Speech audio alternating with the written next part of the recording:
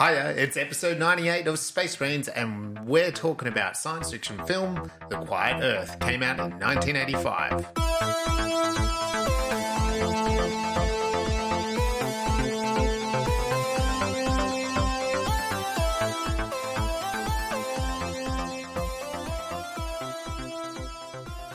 Hi, and welcome to Space Brains, the show where we watch sci-fi movies and then talk about what was good and what was great.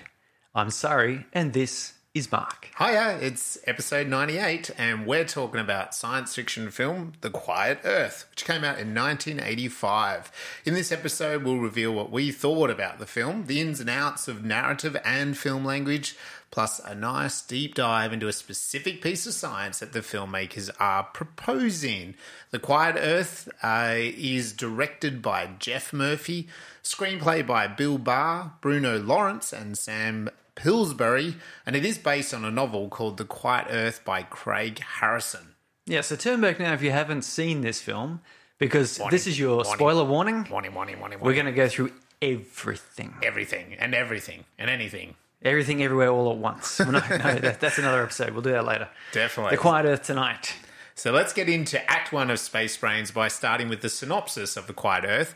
It's based around a man named Zach Hobson who awakens to find himself totally alone in the world. Well, in New Zealand, to be exact. And he's in his desperate attempt to search for others. He finds the only other two who have survived, like him, who have their own sort of agenda. What was your number one takeaway from A Quiet Earth? Sorry. My number one takeaway from The Quiet Earth. Is simply that left alone for 4 or 5 days, it is ordinary to believe oneself a god. It is. It is. I would. I was surprised, we were talking about this pre-recording, how quickly Zach goes from, oh yeah, okay, no one's around, to, okay, I'm just going to break everything, every norm and thought that I would normally have, and I'm going to, just be a little bit bonkers. Yeah. I really liked how rapid he descended, actually. It was real quick. And I think that's not necessarily unlikely as well, because I've thought about this, it's one thing to wake up and there's been some sort of apocalypse and there's very few people around. Yeah. But when you find... Because this, I think it was about 5 days in, he mentioned or something. Yeah. He found, he'd gone through city centre, gone through town, this little town, the suburbs. He'd had a radio announcement on repeat. And it's just that point where, and of course, we find out later on that he had knowledge that there was this grid Project Flashlight, that he suspects killed everyone. Caused the issue, Or caused the event or the effect, whatever it is. And so he falls into despair extremely quickly, which you would, because if you thought you were one of just a few people left, after one of the some disease or something, it's not so bad, because then you kind of go, oh, okay, I'll find some other people. I know there are some other people out there, and we can kind of start again, as it were, and try a new life For sure. But if you have decided you've ended any possibility of there being other people, it really is just you slipping away to death. It's not like you can have children even to continue the human species. It's just it becomes a nihilistic nightmare where it's just nothing at all matters. And I think probably shows you the profound effect, because in this version of an apocalypse, everyone has just disappeared. There's no bodies. There's no animals. All the animals are gone. There's no living creatures, as in mammals and animals and humans, and there's no bodies. We normally grieve a body. Yes. So in terms of your mindset, and later in the film, him and the others actually do debate, what happened when the event happened, and they kind of, a couple of them do question whether they had died or not died, and and Zach says that, he goes, I thought maybe I had died and I am the only one left, and you guys are actually a figment of my imagination. So it's hard for us to understand, and that's what's great about a science fiction like this, because it's giving us a chance to live in this world as Zach, and what would we think would be our experience, So, as you said, quite often in those zombie apocalypse films, not every single human is affected. So they sort of strive to find the other humans and then maybe together fight back or create a little colony. We've seen this time and time again, whereas the concept here is it is only Zach. So if you were Zach and you're left, how long would it take you to mentally break down? Like how long would you last before you think you're a god? Or he starts talking to Hitler, doesn't he? Yeah, well, I mean, he does all the normal things, like just sort of moves into a fancy house and drinks champagne and a raw egg. I don't understand that. No, I don't get that. Is that anyway? Maybe a listener can get in touch if that's what they have for breakfast? Yeah, maybe it's a New Zealand thing. It looks like the breakfast of champions, if you ask me. It does, doesn't it? Like Rocky, New Year's Eve, Rocky would have a raw egg with some champagne. With some champagne. It's Rocky, it's the next step in Rocky evolution, isn't it? Just add a bit of champagne to your raw egg. Yeah, why not? So tell me though, was this a warning, hope, or experiment? Oh, it's a difficult one, that I reckon. I'm going to do this by elimination. I don't actually think it was a story of hope. No, there's not really any hope. Not a lot of hope in this. So it could be a warning. It's a cautionary tale because the experiment. What was it called again? You just Project Flashlight. That's right.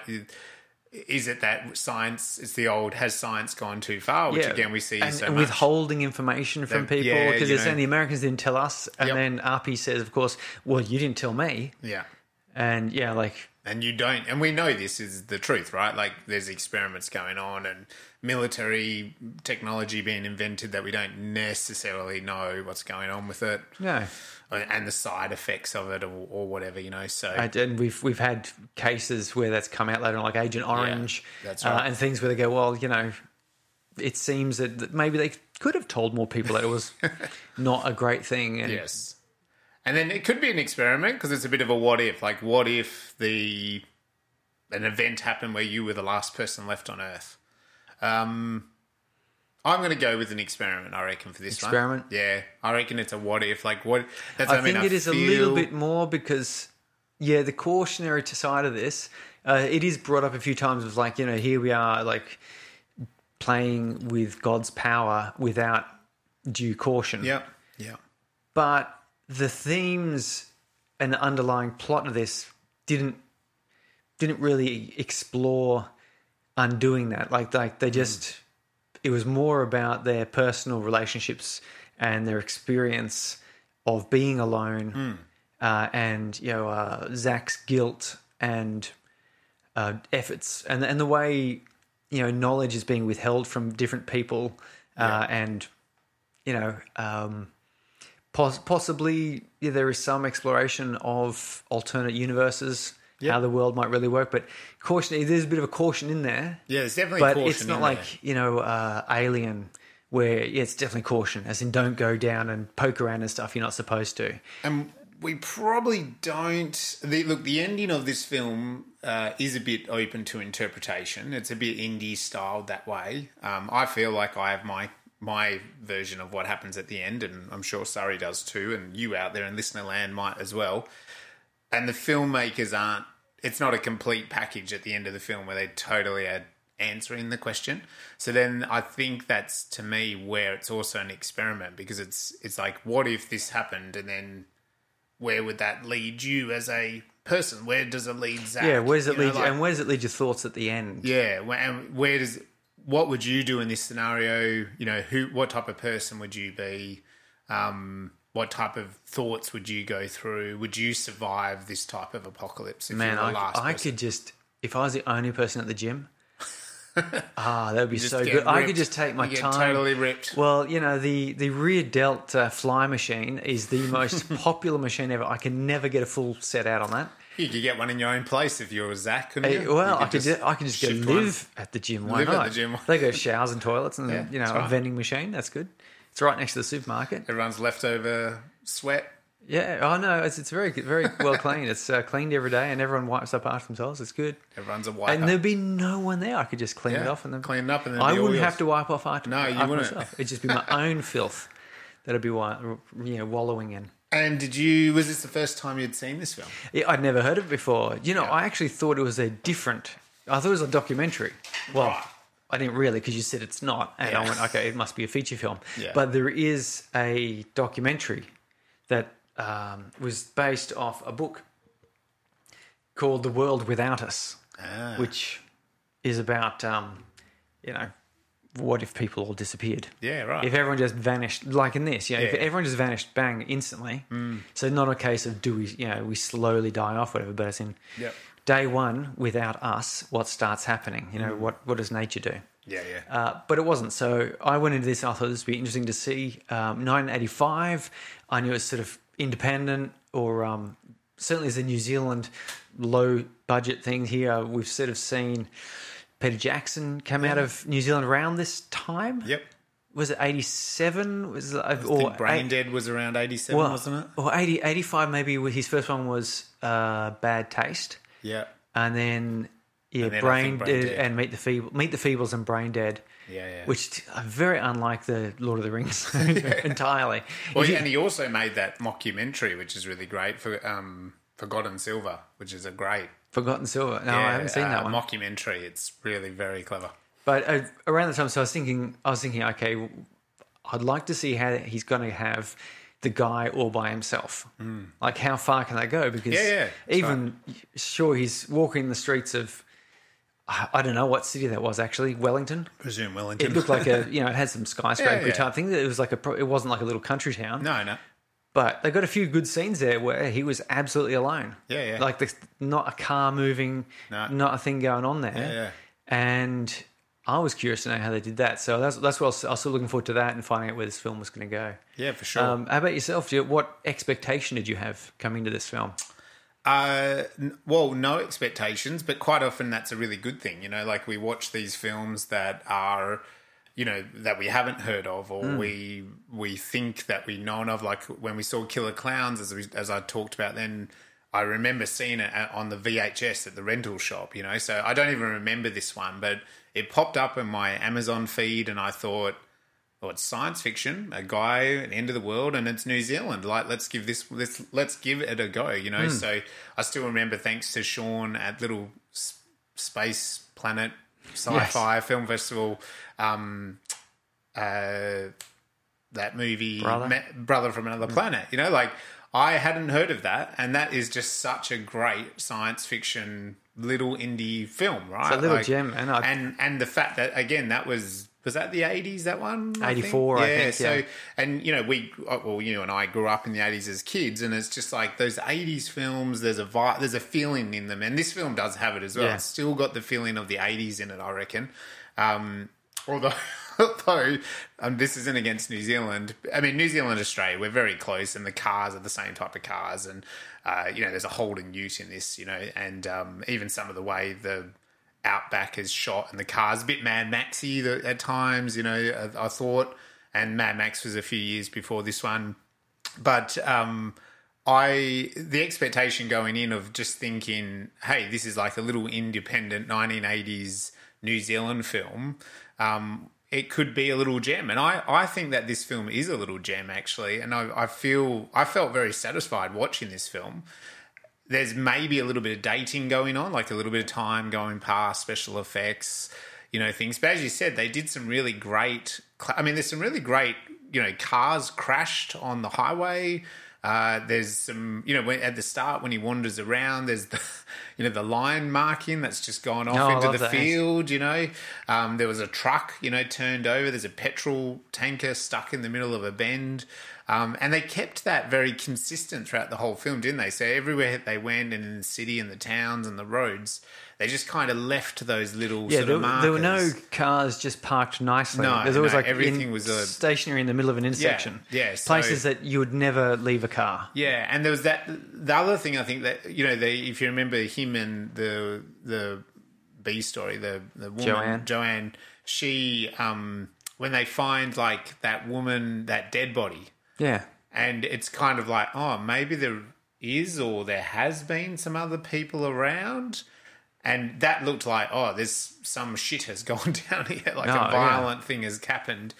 But that's never really explored, like in The Walking Dead, they kind of go off and explore that. But in something like this, they didn't explore it, but it just meant that there was a world building going on. Yeah, there was a guy smashed through the windscreen of a car. And... Yeah.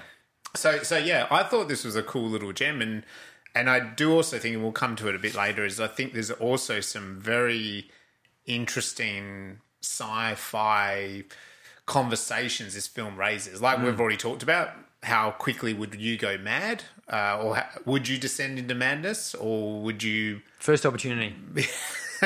Is he Surrey running around with the space brain on top of his head, totally naked, at the gym? And then I go insane. And then he goes insane, yeah. So take that off, put on a conservative whatever that suit. machine Surrey was mentioning before, he's just on it 24/7. That's it. My rear delts would be massive. You're like this guy. You remember that's the holding. He drives it into the shopping centre. That. Like they don't do that in the zombie films. You always think, well, yeah, like just drive the car in. Why not? Yeah, he does. He's doing his shopping. He takes a big mower statue. He says, I'll have that. Yeah, so... And for some reason, a whole bunch of TVs. Yeah, and again... I think in the 80s, maybe that was a status thing. Or that was, hey, everyone wanted a TV. You wanted 2 TVs.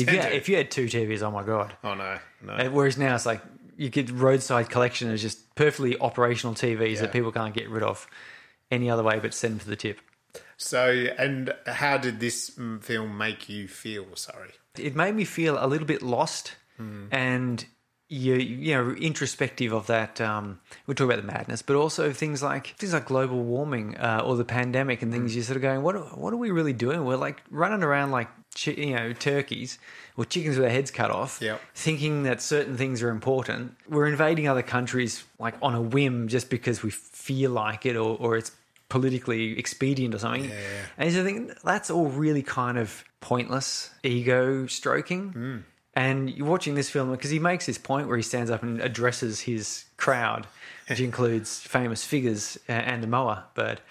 And he says, like we thought we were gods, we thought we could do whatever we wanted, and now here we are.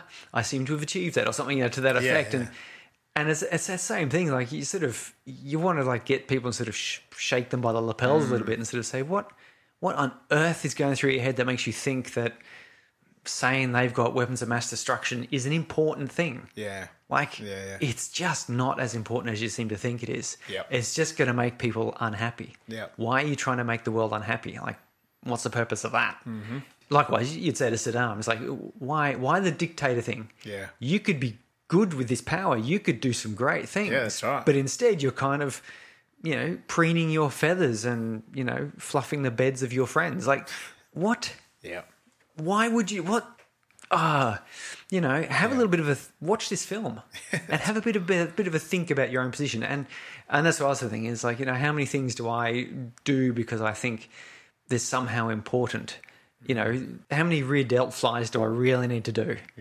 I mean, at what point am I powerful enough? And wasn't it interesting what you're saying there that like when him and the girl discover each other, they just kind of embrace.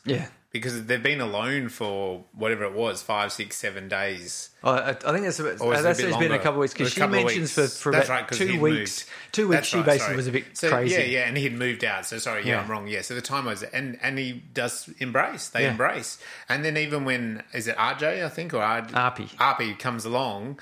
There's a bit of a standoff to begin with, and then once that kind of it's the three of them. They embrace, all 3 of them embrace in the middle of like the town park thing. And I haven't seen that in other apocalypse movies. No. Well, and mind you, I thought that was interesting. This could be a bit of a cultural thing because this, like in American apocalypse, because that's what we get a lot of. It's all guns and machismo and cannibals and every man for himself. All manner of, survivalists not trusting anyone and shooting people and stuff like. And I'm trying to picture that happening in Australia, and I was like, I know Jeff next door. He's nice. And like the guys across the way there, I don't talk to them, but I couldn't imagine them pulling out a machete and going apocalyptic. And remember, was it Shanghai Fortress? Is that the one? Yeah. With the space, the force field over Shanghai. Yeah, and remember that they kind of, we were finding it culturally, it was interesting that they were kind of collectively working together. Yeah, constantly. Constantly working together. Like, it wasn't about every man for himself. They were just constantly working together. Yeah, and there was the same with the Wandering Earth. The Wandering Earth. Which is also just, simple, yeah. Everything comes together, everyone works towards a purpose. Everyone works for one goal. And so I have a feeling this is this New Zealand and somewhat Australian, because I've seen it in a couple of these other Australian science fiction where there's more community more idea. Gentle communication. Yeah. Like it's not immediately grab gun, what are you doing? Get out of here. Wah, wah, wah, wah, wah, blow wah. your head off, yeah. It's more kind of, even where there is a bit of suspicion, like with Arpy, he has the gun.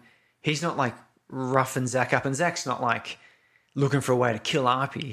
It's just kind of, there's a bit of a tense standoff, and then Arpy sort of puts he's not sure, and then when he hears the radio that these are the only two people, and he goes, he drops the gun and he just walks and he goes, okay, I don't have to protect myself. This is sweet. And that's what I mean. What you were saying, I think that's what the filmmaker is sort of talking about here, is like the importance of what is important. This huge international collective Grid military project that maybe has wiped out humanity, and then what's left is just a few humans, and what really is important, And it's like, well, you've been if a human is alone for long enough, well, they're just kind of going to wither and die. We're supposed to be with other humans, It's you mentioned COVID, so I mean that's really something my wife and I talked about a lot with COVID, is you've kind of lost the community aspect a bit, And I think now it's been a couple of years past COVID and things have calmed down, people are ready to really get out in the community, and they want more community stuff,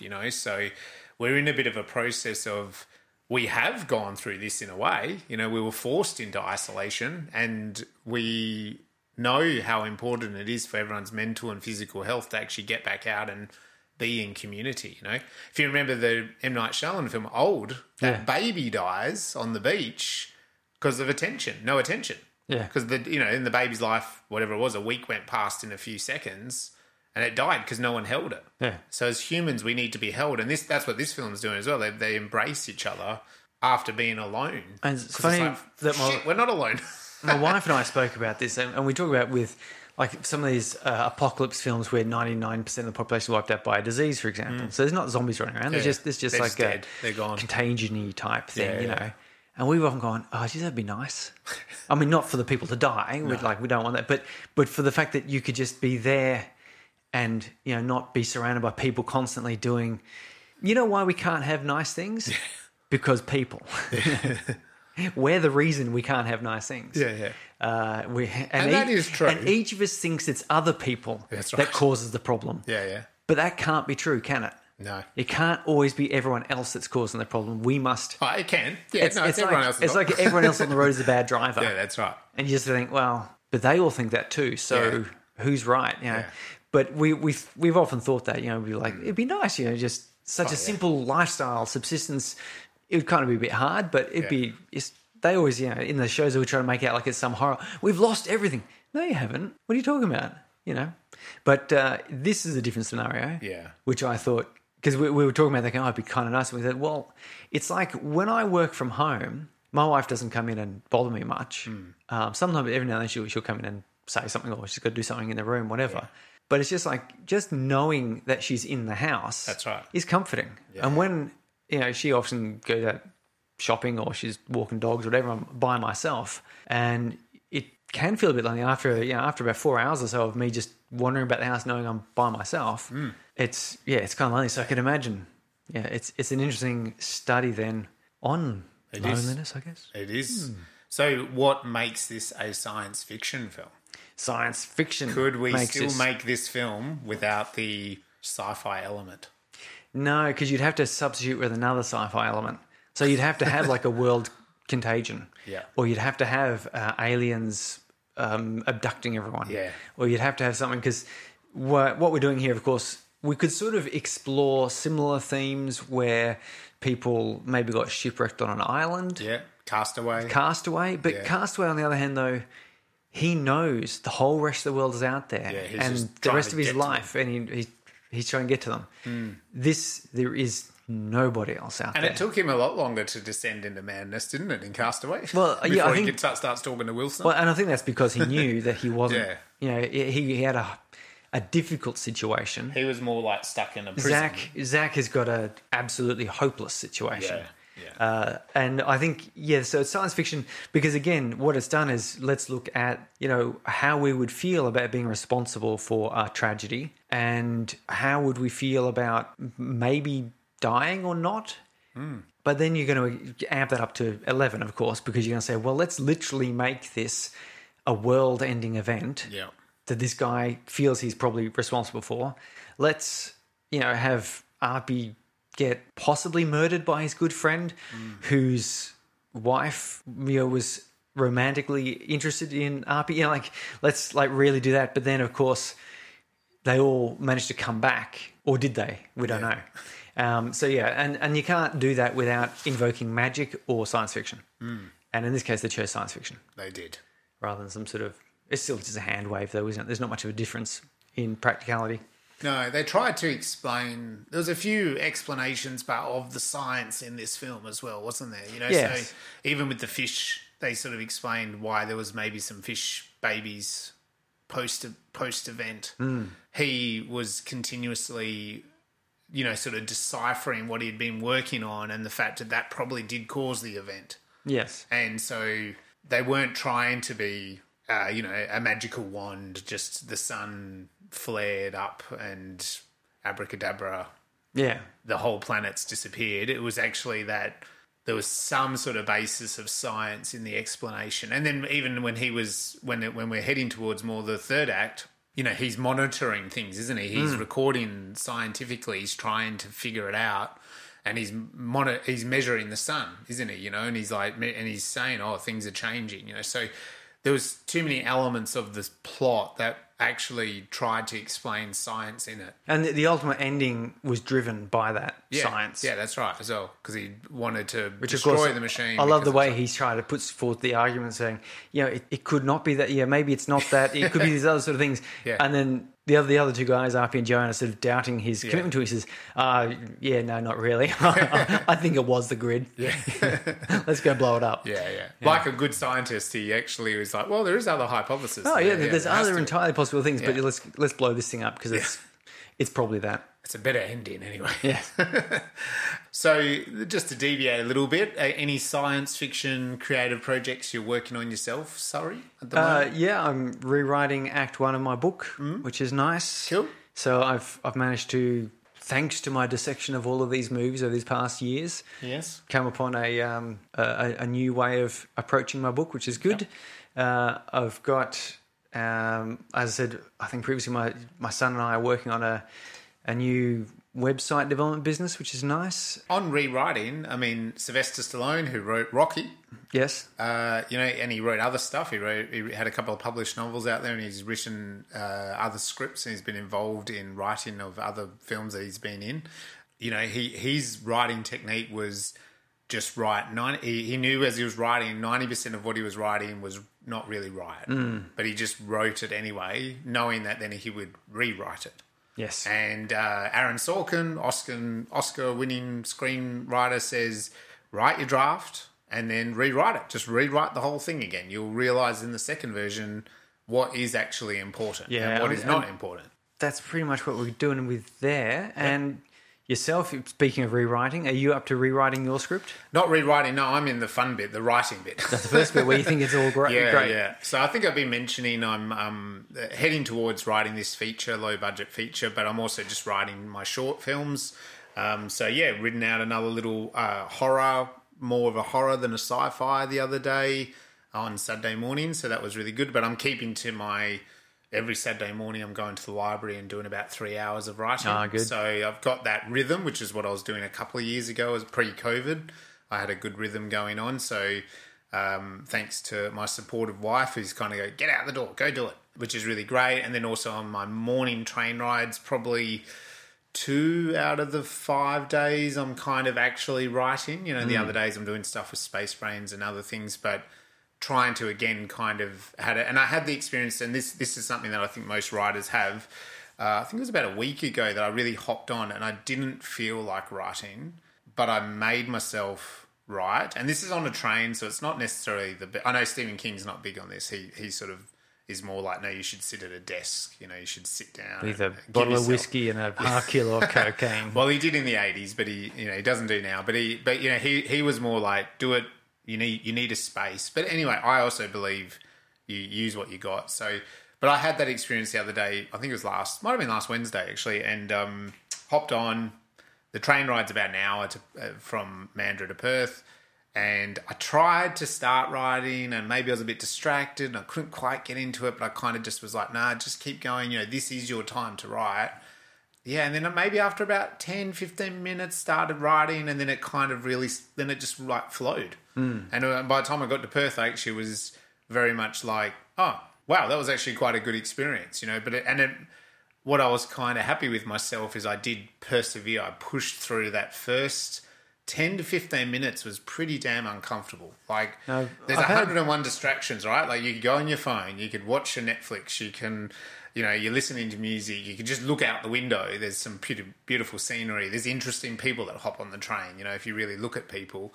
But I pushed through all that, and the next thing you know, I had words on the page, and I didn't really want to stop, I've had that experience as well, where I've gone and go, and I sort of look at, chapter 15, you look at it and go, And so then I've usually what I do there is I've got an ideas pad or like a folder I put.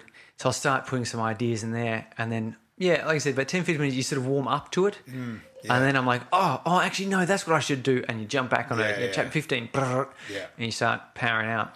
Yeah, so I think there's always a good lesson there that it is whether it's ideas or not, and. And again, going back to even when I've had my 3 hours at the library, I know sometimes that's quite painful, and other times you're in that zone. I wish we could be in the zone every time, but it's not the case. If only. And anyway, the festival is getting closer and closer. Yes, for those who are just joining us, we run the Space Brain Science Fiction Film Festival here in Mandurah, sunny Mandurah. Yeah. It is a science fiction film festival, as in a type of competition. Because I know that some people refer to simply a screening of existing films as a film festival, which it is. Yeah. But this is a new short films and feature film science fiction competition. It is. You have the chance to win a pretty cool science fiction Space Brains trophy, unique to that category. We do short films, we do music videos, we do feature films, and the best of the best get chosen for screenings on a nice big cinema screen. Yeah, right, the Reading Cinema in Mandurah. Mandurah, and with the live audience. And this year, we're going to have a keynote presentation by the one and only Luke Spark. Luke Spark, who's got his new occupation, Rainfall. I think that's come out in Netflix in America. Yeah. It got some cinema screens as well. It did. And it's a real crack of Australian sci-fi mixing like Independence Day and Star Wars. Yeah, sort of would not idea. be an uncommon sort of comparison. Again, it's sort of an apocalyptic world, isn't it? It's like because alien the aliens invasion. have taken over and people have left. Their cities are burnt to the There's ground. a sequel to that stuff. film coming out at some point in the next few years, I think. There is, yeah. He's working on that. So, we've got him doing a bit of a keynote before the screenings, telling us a bit about, his career as a filmmaker, filmmaking in general, science fiction. So he'll get to do that. And then we'll go through the films and award the best of the best. Earlier in the day, we're also going to have a couple of really meaty, lengthy workshops. Yes, we got two, because we did a bunch of shorter workshops last year. We did. And they were awesome. Yeah. They brought together some great talent there. This time we've got some people want a bit more hands-on. Mm-hmm. So our podcasting workshop, which we open with, is going to be going for a couple of hours. It's a chance to record, edit, upload, produce, create a podcast. Ooh, what's involved in doing that. Yeah. There'll be some demonstration of what technology can be used, that sort of thing. Yeah. And then after our lunch break, we have Stephen Dedman, who's he's a writing instructor, teacher at Murdoch. He's also a published author of various short anthologies and novels of science fiction, dark fantasy, verging some horror elements. Yeah, he's he's done a lot of Exciting. that Yeah, in yeah, his no, he's long well-written. and storied career. Yeah. And so he's going to be presenting a writing workshop, which he guarantees will be hands-on. You will be doing some writing. Cool. You will be learning something. I will be writing. Yeah, I'll be in that, sitting at the table too. too, Unless yeah. we sell out all our tickets and I'm sort of outside, leaning in the door, watching. I think we're in there, aren't we? We're in there. Can't we squeeze in? We can do. There's only limited Or do seating. we have to buy a seat? There's limited seating in there, Okay. and if we sell out, well, who knows? I think we're allowed on the side. I think we can probably sneak in Talk there. to the promoters. Yeah. Anyway, so you can still submit your film. It's getting very close to the end man, of that. we're going to have to select all these films soon. If you're really, editing at that final degree, submit via Film Freeway. The deadline is coming up and that's it for 2023. And then very soon we'll announce tickets for sale for the workshops, the festival, all day kind of ticket options. So just stay tuned to the socials for that. Stay tuned. So let's get into some Act 2 of the episode tonight, where we go into a little bit more detail on plot and talk about some of our experience on narrative and symbolism and camera and lighting and just things that stood out to us throughout The Quiet Earth. And then also move on to talking about some science in it, in some more details. So this film was directed by Jeff Murphy, and as I mentioned before, Bill Bear, Bruno Lawrence, and Sam Pillsbury all wrote the screenplay based on a book, The Quiet Earth, by Craig Harrison. It starred Bruno Lawrence, one of the writers, Alan Rutledge, Peter Smith, and it came out in 1985 in the US. Was filmed in New Zealand and had a pretty, I think, decent budget for 1985 of 600,000 New Zealand. We'd probably equate that to a couple of mil these days. So I think around, same here in Australia. Most feature films, you take Luke Spark, like his first occupation, I think it was $1.5 million was the budget. So, if you think about a couple of mil for a feature film in Australia and New Zealand is pretty going average. And then we start to top that up for the bigger films. So, did do reasonably well at the time. Don't have any box office-wise, returned that money as well. So, I think it did okay for the timing. The old director there, he went on to do Dante's Peak and Under Siege 2. Yeah. So I don't remember that one. Under Siege 1, I do remember. That was... It's on a... train? Actually, I think it's on a train. It's the one on the train. I have seen that one. Yeah, oh, it is goodness. the one on the train. There you go. So anyway, he went on they definitely, both those films had much bigger budgets. Yeah. Why not? Had Pierce Brosnan in Dante's Peak, I think. Yeah, I quite liked Dante's Peak, to be honest. I thought it was a good film at the time. And anyway, we do like to break our narrative down into some common elements that you can find from all good story and script writing teachers and just good story. So people like Campbell, Schneider, McPhee, Field, these are all script writing teachers that talk about the concept of a 3-act structure, which then gets broken down into some specific moments or beats or scenes that we can kind of plot throughout a story. So what happens in that first act? First act is all about introductions. But something I was actually talking about with my wife about. We watched a film, Battle Angel Alita, which is a film based off an anime based off a manga. Okay, so it's a pretty cool film. Yeah. It finished and my wife said, is there a sequel to this or something? Like, it feels a bit, unclosed. And I sort of thought, I said, well, actually, it's a very Japanese ending. Like, this comes from the anime, and they tend to do things like this because they're not following the same Western tradition. But I had to think about it, and it comes down to here. So in Act 1, you have the opening image, which is... Sometimes it is literally just a static image, but it's just the very first sort of bit of information that you visually see and the feeling you get. Yeah. And then at the very end, we talk about the closing image. And Battle Angel Alita did not bookend. So the opening image is very good for establishing the world and the rules of that world and the tone and the feeling and perhaps maybe a bit of theme going in there. But it also comes important as setting a stage for how the ending will play off in order to give that conclusion. Yeah. So I thought that was an interesting insight that I had there. So the opening image here, so go watch Battle Angel Alita. It's well worth the watch. It's pretty cool. But notice how it leaves you at the end feeling on edge. Yeah. So the opening image, this will, as I said, introduce the world and so forth. We meet the characters. So in the first 10, 12 minutes, we're going to see a bit of some of the routine or sometimes it's not terribly routine. It could be like James Bond. There's like an action scene at the very start.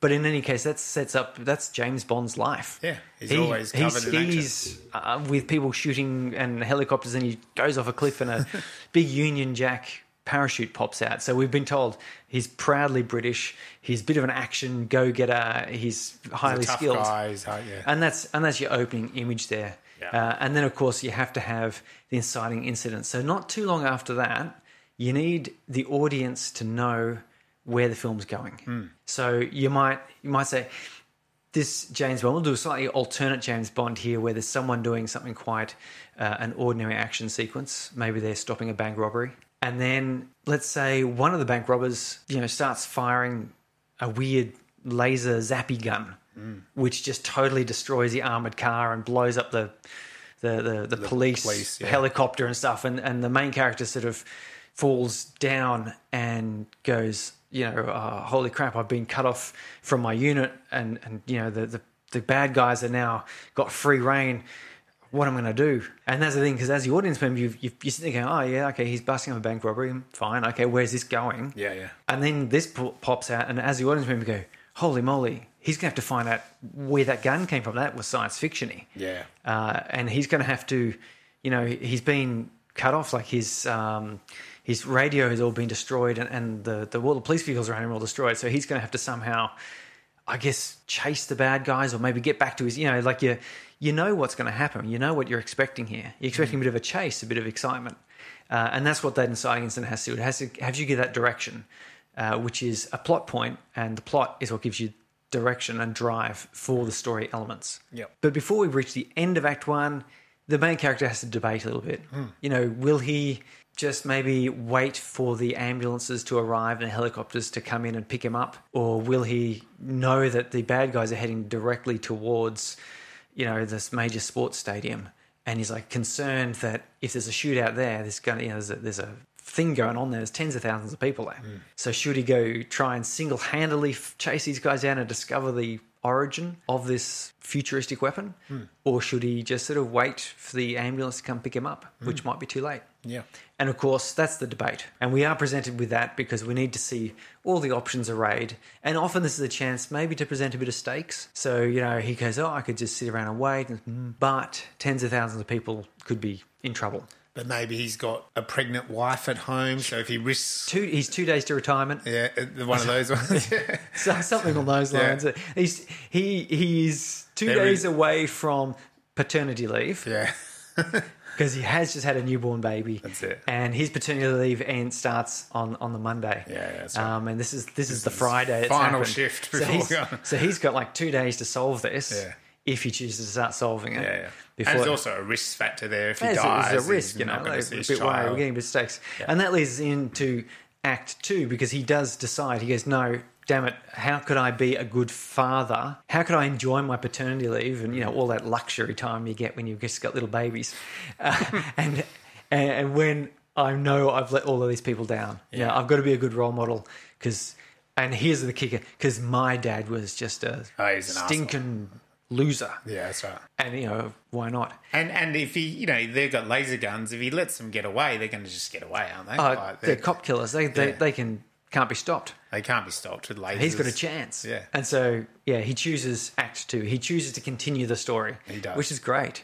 And that's what Act 2 does. It's really fun. They call it fun and games, like the trailer that you see when you go to the cinemas. It's the selling point of the story. So this detective who's got everything to lose by risking himself chasing these supernatural bank robbers, but he goes on that journey anyway. He does. As an audience, we're like, woohoo, let's go for it, So because we're going to see some chase scenes. There's going to be some shooting going on. Yeah. So so this is what he does. He chases them, and they've got lasers, but they've got other technology as well. Maybe they've got flying scooters.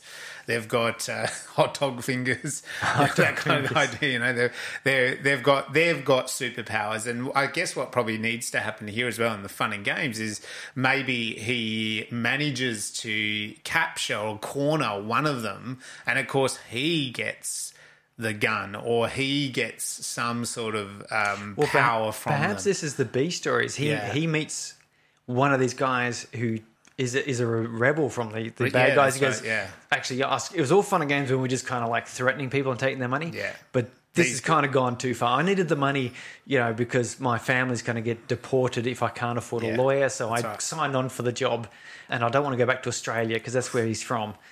Just in case you thought he was from anywhere else. He's an Australian in Canada, and he doesn't want to get deported because Canada's lovely. and so begrudgingly, he does share some of his powers, and that'll be good because that also then will start showing us a bit more at what maybe is at stake. Yeah, because we sort of only get a little insight from what this guy knows, and it turns out this guy doesn't really know all that much. He's sort of just a hired on peripheral member, but he's got a bit of technology. He's got a bit of fun and games of it, right? It's the Spider-Man shooting webs and learning how to use the string. I reckon that first Tobey Maguire Spider-Man film is just a study in the 16-bit beat 3-act structure. Totally is, and even what you were just saying, like he's going to be handed this powerful technology straight away. It's like, well, with great power comes great responsibility, right? Like, so he's got this kind of, special gadgets, gizmos, whatever. And this guy that's can also explain that there's actually more stakes here, that this is alien technology and they are stealing the gold because the alien spaceship has run out of gold, which is their fuel, and they're actually fueling a weapon. Right, and that weapon will be returned to annihilate humans or something, right? So and the big there's a motherships. whole nother kind of, like there's now a stake. So the point of that is that's what we call is the midpoint. So he's had a bit of fun. He's done a bit of kind of as an audience as well. There's some chasing. There's some flying scooters. There's this kind of weird B character that's a little bit kooky and gives him the technology, but now things are serious because also if the aliens are going to annihilate the planet, well, what about his newborn baby? Well, this is it. The midpoint, of course, you've got to start having the bad guys closing in. So some aliens start to, because at the moment we're just dealing with some human agents who are just doing it for the money and shits and giggles, right? And technology, power. And a bit of technology, because then they don't realise that they're going to get wiped out as well. No. But then we're going to see some of the aliens come. So this ramps it up a bit because we got, the bad guys, criminals with the tech, dangerous. Now we see some aliens come down knowing how to use the tech to its fullest. There's got to be that scene where, the bank robbers are actually annihilated by the aliens as they give them the gold. And because there's a double crossing, because that's a ratcheting up of the stakes, isn't it? It's like, so they were really tough and they took out all those cops and stuff, and then the aliens just come and wipe them out. And you just go, ooh. They can turn the guns and blow up their hands or whatever. Turn them into sausages. Turn them into sausages or something like that. Anyway, so he knows now he's at the stakes, and maybe the cops are also actually closing in, which is great. But then he knows, well, they're too powerful, and here they're just going to wipe out. The cops are all going to be killed. They're all going to be killed. So he's got to go out there and warn them, but give away the secret that he's got a laser gun as well or whatever. So this is kind of heading in, and then his buddy partner has to come in and kind of, give him maybe something that he didn't give him in the first place, which is kind of like a little extra... Pat on the butt. That's right. Little extra... Metaphorically speaking. Yeah. Metaphorically, but maybe also symbolically, a little extra pat on the butt. And that kind of is the superpower of the laser gun or whatever. But in doing that, he's exposed himself, and of course the aliens shoot that buddy dead. So we have this something has died. Because he has to enter the secret code into the gun to unlock its full potential. That's right. But that set off the tracking beacon on him. And so the aliens destroy his buddy. He gets out, and now it's sort of almost the reverse, right? The aliens are hunting him. And so he's got to kind of got to warn everyone to get out of the way. He's got to kind of... maybe there is a big football match. He's got to find a going on. phone to tell his wife that he might be a little bit late for his first day of paternity leave. Yeah, typical excuse. But also, at the same time, go to your mum's place out of town. Warner. And so I suppose, we need something here that's going to get him to the bottom, but isn't it as well? We need him to bottom out. Thunderstorm. We need him to, we go race to the So police he's warned precinct. his wife. But he's racing to the police precinct to tell his buddies to, don't close in. Yeah. And the aliens are coming at the same time, and he rounds the corner and he calls to his buddy. He says, "Hey, you guys, out. you got to stop doing that."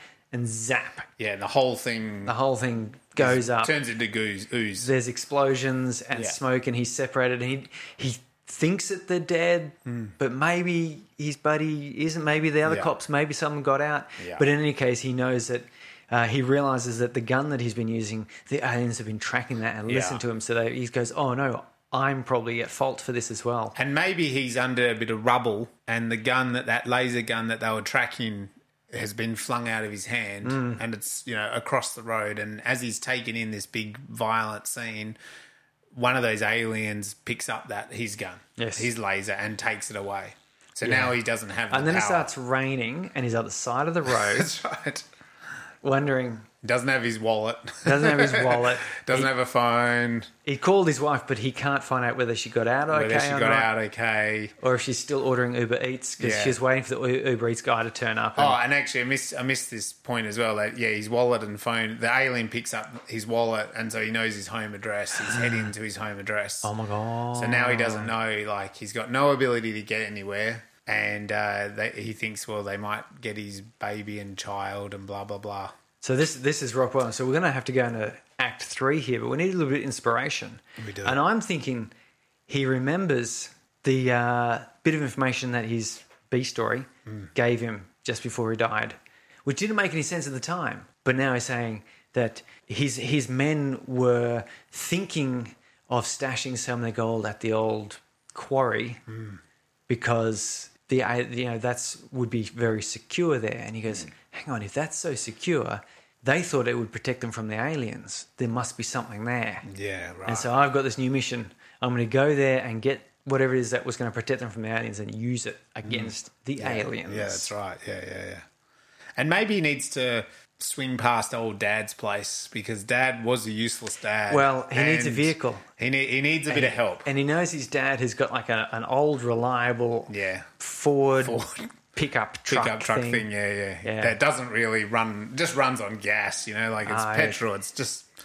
And it blows smoke. It just runs. In this age of lasers and that, it's the opposite. Yes, and it makes you harken back to a simpler time. It does. When cars really weren't very reliable at all. But we forget about that part and think that they were very reliable. We do.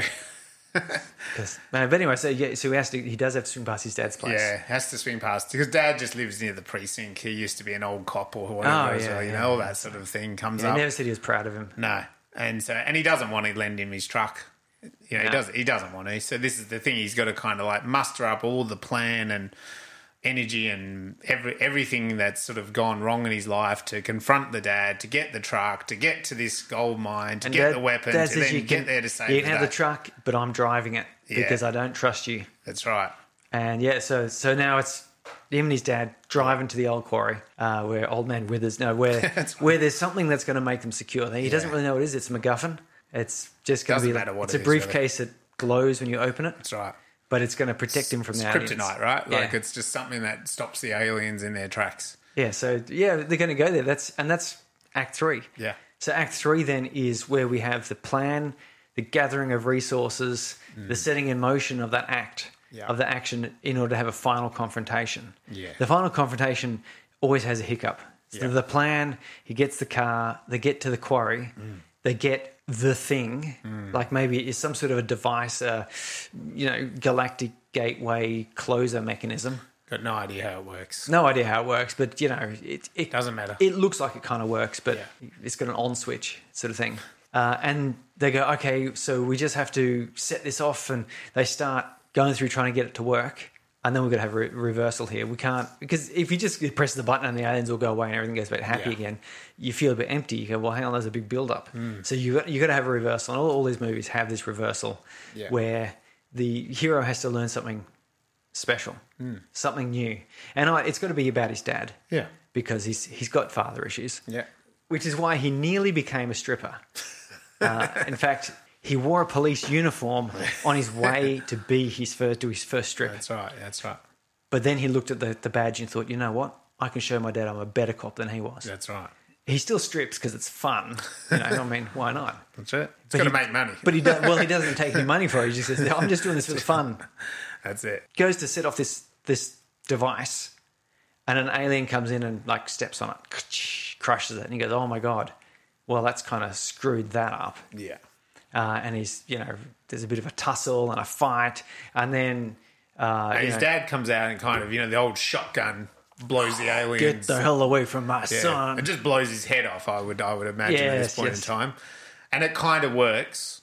But then the alien's head grows back, and he blows his dad out of the water. And so then this broken machine in front of him, he's got to go, well, brute force doesn't work, but if I kind of click these things together, the magical pieces. Oh, what? Like the magical piece is saying the aliens have their special, take control of the technology bit. Yeah. So he actually takes it and lures the alien into taking the tech off him. Yeah. He sort of holds it and goes, haha, I've got this old tidget. And then goes, haha, you don't know what that is. And alien picks it up and sort of repairs it. Works it, yeah. He turns it on and goes, oh, you haven't even activated it yet. And that's when he pulls out his dad's shotgun. Yeah. He goes, activate this. And knocks the, shoots the alien's head off again. Yeah. But this time, lunges forward and presses the button. And blip, actually, something happens. Yeah, the aliens destroyed. Hand wave, go away. Because for some reason you always have these invading forces and stuff that can be defeated by one person doing one simple thing. That's right. But he turns to his father. His father's dying. Oh, yeah. And his father says, look, I kind of was proud of you. Yeah, you turned out all right. You turned out all right at the end of the day. Sorry, I wasn't there for your son's birth. Yeah, that's right. Something like that. Bullshit, right? Yeah. And then and he thinks, well, okay, there's a little win. But then when he turns around, the other alien's got his wife and baby. Oh, no. Yeah. How's he get out of that, though? Yeah, well, he's got to figure out a way to get the wife and baby and destroy the alien all in one. Does he just do like an impassioned plea, like having learnt that his dad... Yeah, about the father. His dad never fully expressed the way he felt. And he goes, well, I've been doing the same thing. And while he expresses all this, the alien kind of, supernatural being kind of realises, oh, this guy kind of is an actual... The alien sees humanity. They see humanity. They see... Because they were just dealing with bank robbers to start with. Oh, yeah. Well, they thought it was just, warlike, crazy people. Yeah. Well, and also the alien realises that behind him is actually pretty much all of Earth's gold was being stockpiled in this quarry. Yes. So I think the alien's distracted. He goes, no, I saw humanity, beautiful, move out of the way, you got all this gold. Yes, actually, we don't need to destroy you guys. We can just take this. We'll just take all this. This is fine. Yeah, it's not really valuable. I mean, people think it's valuable, but we just tell people we still have it all here. Yeah. And that's as good as actually having it all here. No one really wants the gold. No. We just need to think that you've got the gold. Yeah, that's right. Because how much gold does our bank actually have that we bank with? I don't know. Probably none. None. Who knows? But they tell us they've got plenty. So that's good. But then maybe he double crosses them and chucks in the laser self-destruct. Oh, you reckon? And now he knows how to... He packs that into the gold, right? Okay, so we don't... into the gold barrel. So we don't have a friendly... No, we don't have a friendly ending. No. It's still going to be the ending. It takes up the I think the alien would double cross them and take the gold and turn around with big claws and want to rip off the baby's face. I guess so. But we get to this is the closing image. So let's have another bank robbery similar, except then what's going to happen is it's going to pull back. It's actually just on the TV. And there is Dad with a now older son enjoying their favourite TV show together. So, and he's... Yeah. So that's the bookend that makes you go, oh, okay, he's not repeating the mistakes of his father. Yes. And he's also not exposing himself to that terrible danger anymore. Yeah. He's now a forensic criminologist. So he's Fair enough. a desk job.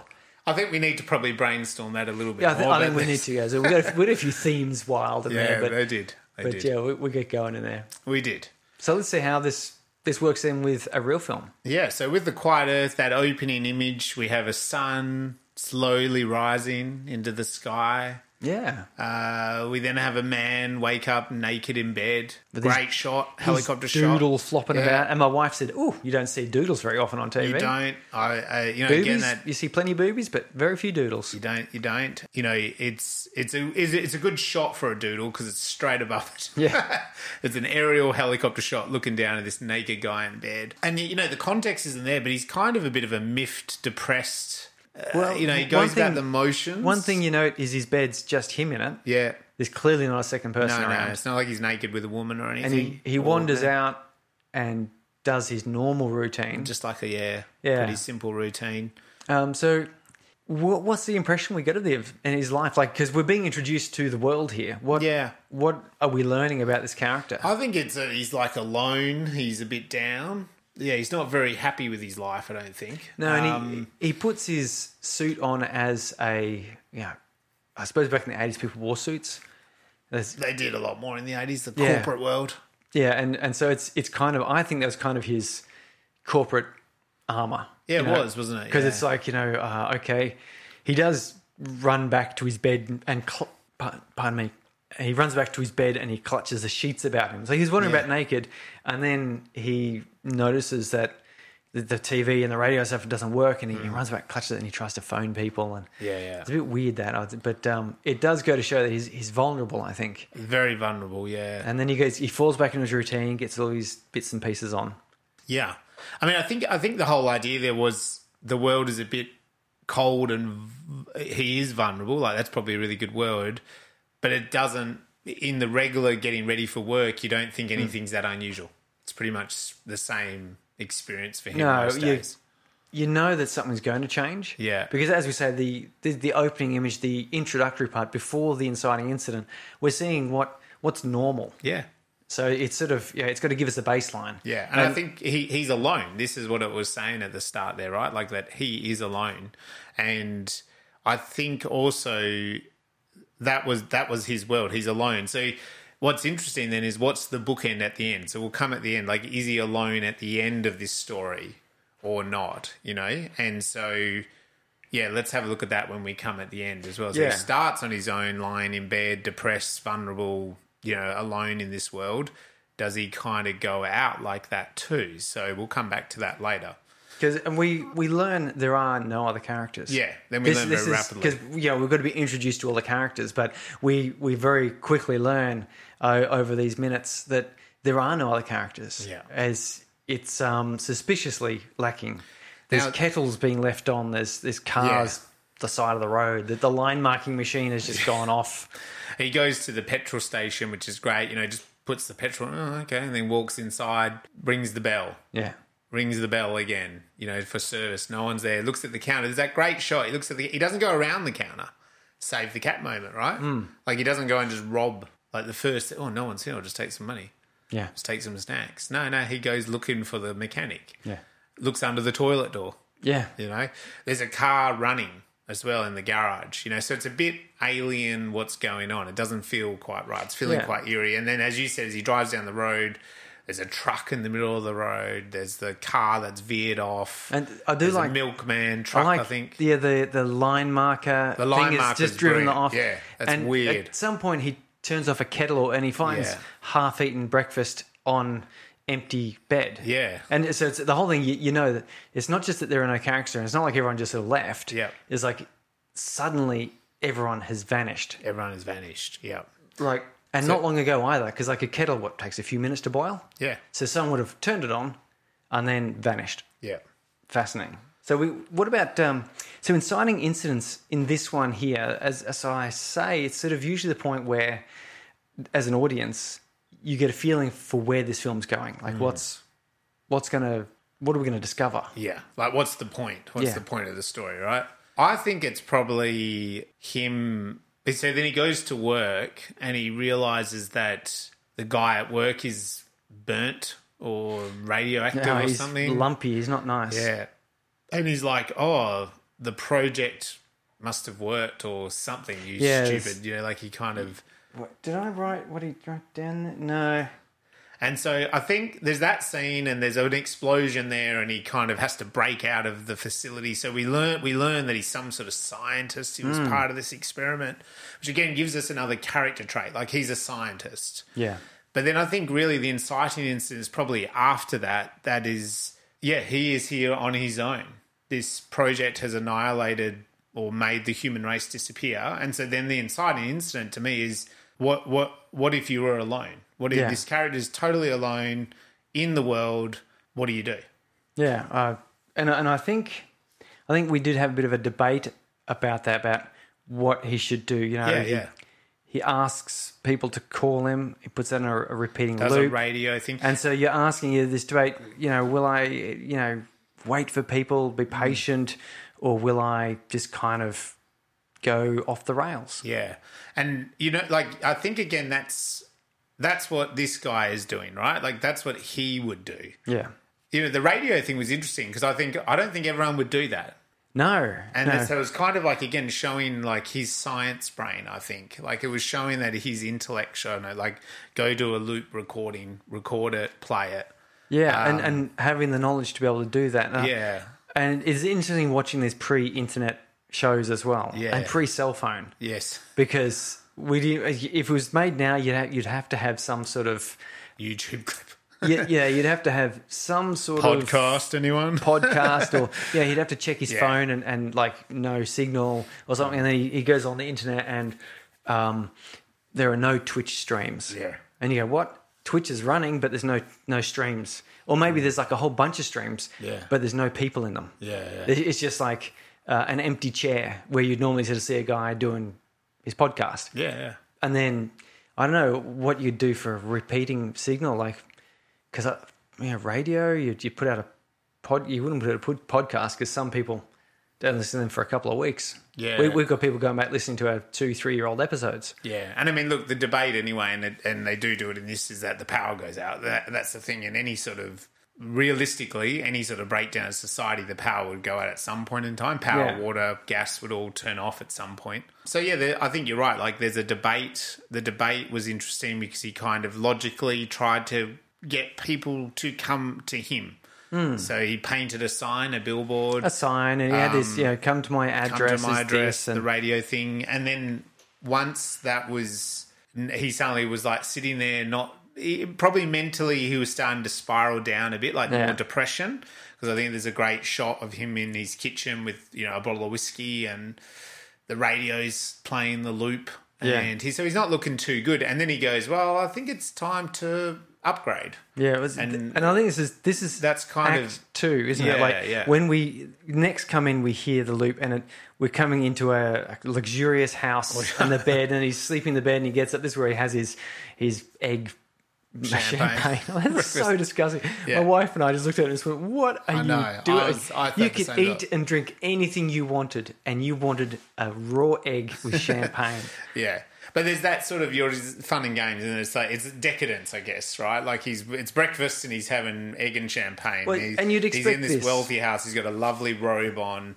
It's also what I liked here is it implied almost in his bedroom, like he's even maybe collected other artworks. Yeah, there's all artworks about. It wasn't the necessarily just this rich person's house. Like he's also what's that woman with the blue scarf or whatever it is. Yeah. So again, I think that tells you something about him. Like he's gone and collected. He does, and he looks at the artwork, and this is I think it's a fairly common act 2 for this type of film. It is, and it happens in these Groundhog Day type ones and stuff where is that kind of realization of like, oh, I'm not bound by the previous restrictions I had.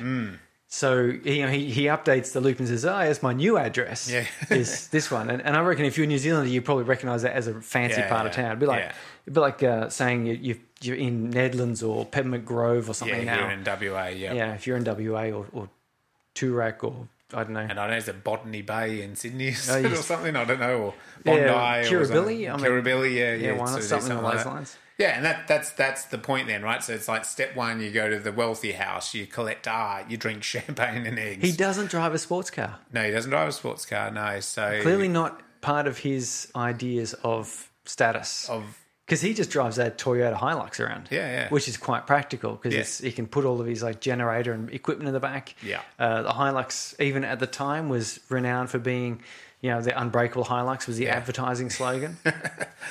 And, there is some merit to that. Toyota made very reliable cars at that time. And then he's also shopping, like as you said, like he drives a ute into the shopping centre. And that would be very excellent too. I'd love to, never time I go into the manager forum here. Yeah. And you just sort of go, I've got to get this thing from Jim Kidd and from Coles. Yeah. They're the opposite ends, and you're just like, it's going to take forever. Like, particularly if it's a busy day, it's but wouldn't you want to just drive your ute in, load up the back, and mosey on down, drive through? I think this was a little thing that I haven't seen in these other type of films, was we said the TVs, he's loading up a couple of TVs and one falls off and breaks. Yeah. And what I just loved is that it breaks and he's just like, he's a bit emotional less about this, right? Like he doesn't care about it.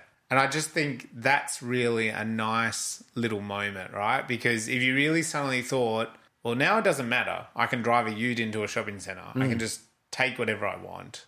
Whoops, I broke a TV. Yeah. And at the time it was probably like it'd be like a $5,000 TV, right? Like, and you go, oh, well, doesn't matter. Like, it doesn't matter. And so I really like that. It's a nice attention to detail. It's an interesting thought I've had myself is one of these problems of having all of your wishes granted, it spoils your dreams. It does. Because if somebody suddenly turned around and said, here's an infinity of money. Jeff Bezos says, yes, because you forwarded that email of mine on to 50 people, here's $1 billion, And it's literally $1 billion in your bank account. Whatever this case is, you go, oh, great, I can get the Ferrari and you got to go. The house and the clothes. But why? Yeah. Like, I only really wanted the fancy-ass car because I couldn't have it. Yeah. And now I can have 20 of them. It's just sort of pointless, really. That's it. So once you get the one sports car, it's just another car, isn't it? Yeah, you just sort of go, well, I don't really have anywhere to drive because I don't need to go to work. And I buy the gym. Yeah. So suddenly... And I think maybe this scene is just showing a bit of that where... Yeah. He's wrestling that Moa statue into his car and knocks the TV off and smashes. And it's like, it's actually not... It's not worth it. Yeah, what is this dream of having multiple TVs and stuff? Yeah. And like, turns out... doesn't matter now. Doesn't matter, but you got the Moa statue, so that was kind of important. And this is then sort of him... That then is then starting to break down, isn't it? Like he's starting to go a bit mad then. Yeah, and that's an interesting... turning point in what would be typical of that I've seen in these apocalypse films where or as a Groundhog Day type things where people suddenly discover they've got all this power is just he very quickly goes, well, what is the sense of all this? Yeah. And he drives a train. Yeah, I love it. He finds the toy trains and then like he looks at it and goes, oh, this is interesting. And then you see him take a moment and cut and there he is driving a real train. And you're like, yeah, exactly. Why wouldn't you? That looks way cool. Far more fun. Far more fun. So, it's and this is that's all the fun and games, and then it's the descent into madness, really. So he's having this breakdown of his thought process, isn't it? Of who he is, and he gets a plan of attack of all these speakers and wires. He has his dictatorial address, and he's talking to Churchill and Hitler and probably Mussolini and Marilyn Monroe and a whole bunch of other of these sort of famous figures that were cult status. And has a bit of a chat. It's funny, isn't it? Because it's like someone that's gone a little crazy, but it's a sophisticated breakdown of mental because he talks. Puts on the speakers of a round of applause and the crowd and the camera, the way the filmmaker's done it is like then close-ups of Marilyn Manson and Hitler. Marilyn Monroe. Monroe, sorry. Probably Charles Manson. Charles Manson's in there, and, of these celebrities and Churchill and stuff, and there's nice close-ups of them and then back to him doing his speech at the top of the balcony. So I really liked that scene. I thought it was quite a funny scene. No, it was interesting because it did reveal... something about, it's sort of foreshadowing later on where he's talking about how he was involved in this project and it was, Why do we seek these projects which could kill so many people Destroy for us, no yeah. good reasons? And a bit of foreshadowing there about how we're going to discuss things later on. So then he's kind of saved by Joanne, isn't it? Yeah, Joanne. Yeah. Yeah. So suddenly she rocks up, and she's this younger, pretty girl, a woman, and yeah, but in showing up, and as I said, like to me, it was such a different scene that she rocks up. They kind of look at each other and they just embrace, like they just hug. And it's just a genuine hug. Like, it's not a sexual hug either. Like, it's just a genuine hug. And I thought that was just such a nice take on this thing. Like, you've never seen that before in an apocalypse It was a movie. nice way of introducing it, because we talked mentioned I Am Legend. Similar thing happens there, where a woman and her child turns up to Will Smith's character. And Will Smith's character has been alone and doesn't realise how poorly equipped he is to deal with other people. Yeah. And so there's like this awkward scene, and they used Shrek as the bridge. the icebreaker, where he starts quoting Shrek, and it's sort of, oh well, he can't be all bad. This can't be a terrible situation. Yeah. But this was very simple, I think, and kudos to the writer for coming up with it. Of just like, they see each other, they hug like long lost friends. Yeah. And in fact, my wife and I sort of actually asked, are they supposed to have known each other? Well, like, there was a photo earlier where we saw them together or something. Yeah. And we quickly dismissed that and went, no, I think they're just really pleased that there's another person. There's another person, And this might be where my wife and I talked about that. It's like, it's one thing to be alone, but knowing, you've got a dog in the other room, or that your wife is just, pottering about in another part of the house. And I think we can all fantasize about being alone, but the reality is, like, and trust me, I'm a big person to be like, oh, a cabin in the woods, but to be alone where where if the thought was I'm alone and there's just literally no one, nothing, there's no dogs. No. You can't even have a dog. No. I Am Legend, he's got a dog. You can't even have a dog. Like, I think for 99.9% of the population, we would not like that. No, it's the difference between being alone and being lonely, isn't it? Like, being alone just means that there's not another person near you, which is entirely different to being there are no other people anywhere. Yeah, that's right. So there's as you said earlier in this episode, like, that's a real sullen despair, isn't it? It's a different emotional point. And the filmmakers, writers, they decide at this point in time, like, an embrace would make a lot of sense, and they repeat that later, like we talked about. And I think that's just such a really good emotional sense of it, which is really cool. So we're probably hitting. They do a bit of fun and games, don't they? I reckon. Yeah. They have a plan then, don't they? They actually go looking for people. That's kind of then the plan. So I was wondering though, midpoint wise, I've got a little note here saying that they found a car crash with some dead bodies. Yeah. So they're like, we're not 100% alone. No.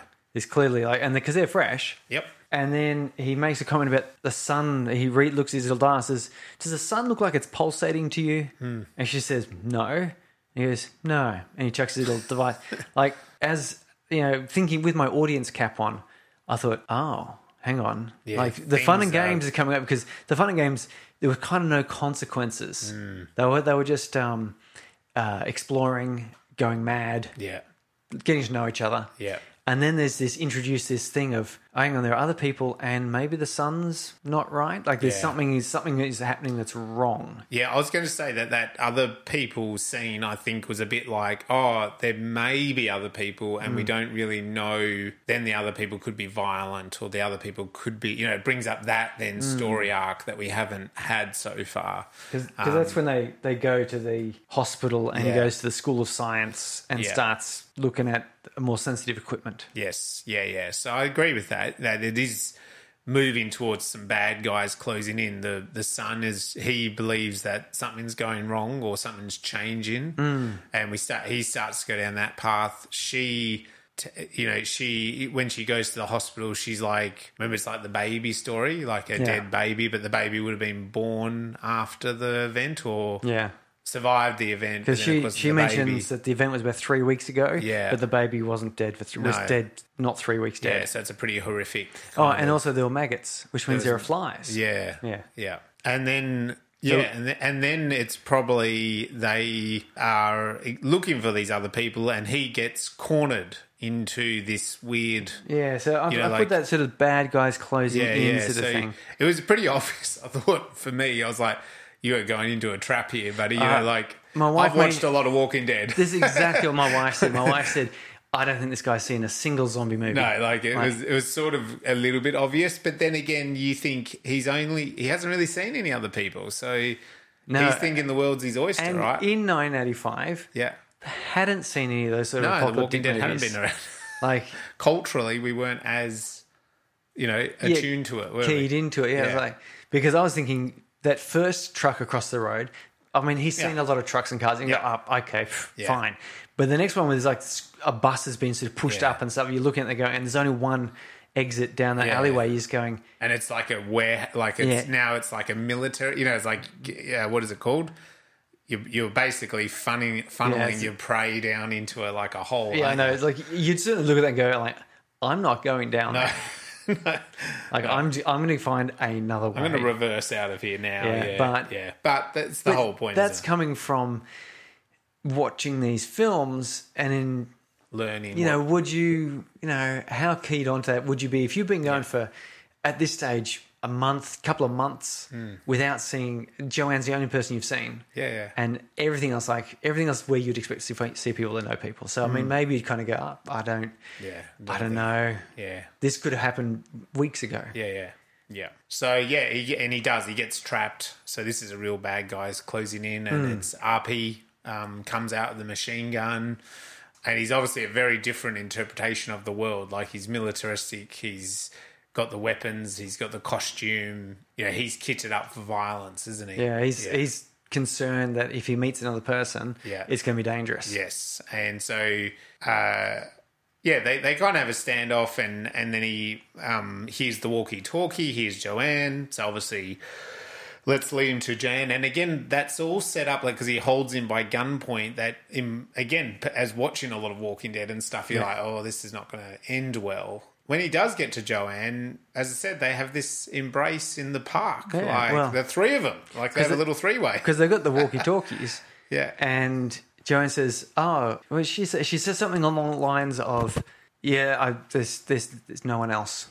And because she doesn't know that they're being listened to by Harpy. And so that when Harpy hears that, he goes, he was telling the truth, that this really is the only other two people in the world. Yeah. And he walks up and drops the gun and goes over to them. Yeah. We cool? That's right. We're cool, bro. Yeah. Oh, yeah, we're okay.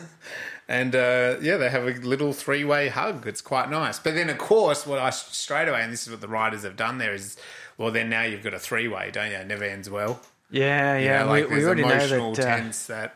we already know that Zach digs on Joanne. Yeah, he's kept wanting to have a bit of a crack. And, and we know that Joanne likes Zach, but she seems like a bit of a free spirit. Yes. She's not, She doesn't want to be tied down to one Zachy boy, especially at the end of the world. And it does, we do get a bit of the interactions where it's like, hey, I kind of like you, and how's this going to go? And Joanne's kind of, this is quite nice. It's good for, I like both of you guys. Yeah. And if you put it the other way around, whereas one guy and two women, and the guy's going, you're both nice. Yep. What's the problem? And the two women are going, well, it's like, I'm not so keen on sharing with another woman. Like, and it's like the two men are going, it's nice that you don't mind which of us you have a relationship with because we're both nice, but that means one of us is going to be left out. Yeah. And, I've not really heard of many long-lasting thruples. No. Quadruples probably work out, but odd numbers become difficult. They do. I mean, unless you had one of the people was aromantic and asexual, in which case they're just kind of keen to have close human bond. Yeah. Which was neither romantic nor sexual. Yeah. And that would probably work, but... It seemed like Zach had then decided, he's like, I can't compete with RP. Yeah, I'm not going to... That dude's Mo is just out of this planet, I'm not in the same world, league. And really probably is this all his lost moment. It's RP revealing that he murdered, he died. Yes. Because this other man, his friend was trying to kill him. And when she quizzes him over that, we get this great flashback scene of the fight and he's been drowned. RP's being drowned. It's because his mate found the One Ring. Yeah.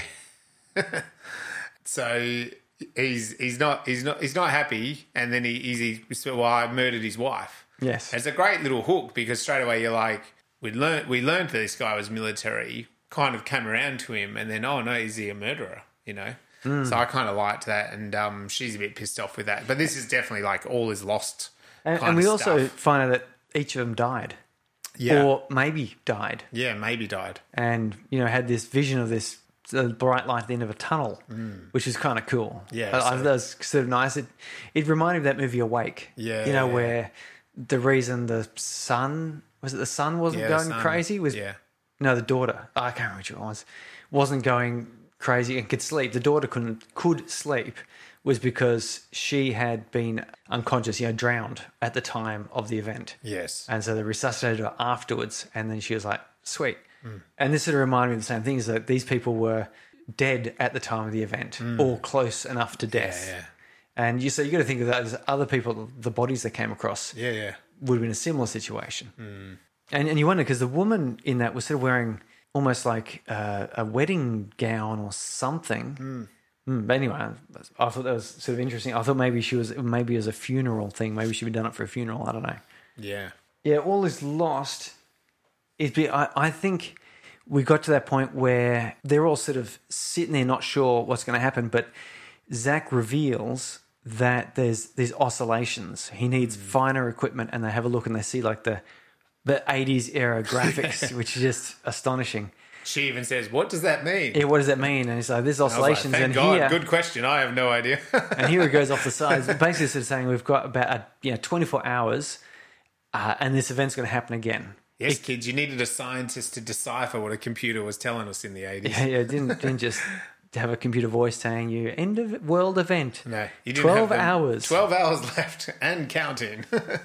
Yeah, so but it wasn't it? It was a countdown, but just not that type of countdown. Yeah, so we've got a death clock on there, Yeah, and they're going, well, there's going to be an event, and all life, the chances of them all being, dead at the right moment, but then surviving seems pretty slim. And what was great was just with that's when we have this real trip out, Inception styled moment that we spoke about earlier. Where, how cool was that? They basically, there's a little tremor, and they all kind of separate, right? Like on the planes of existence. So in this version, it's done with some montaging, it's done with some double dissolving of the characters. It's also done with RP walking up a wall kind of thing where the furniture is still stagnant.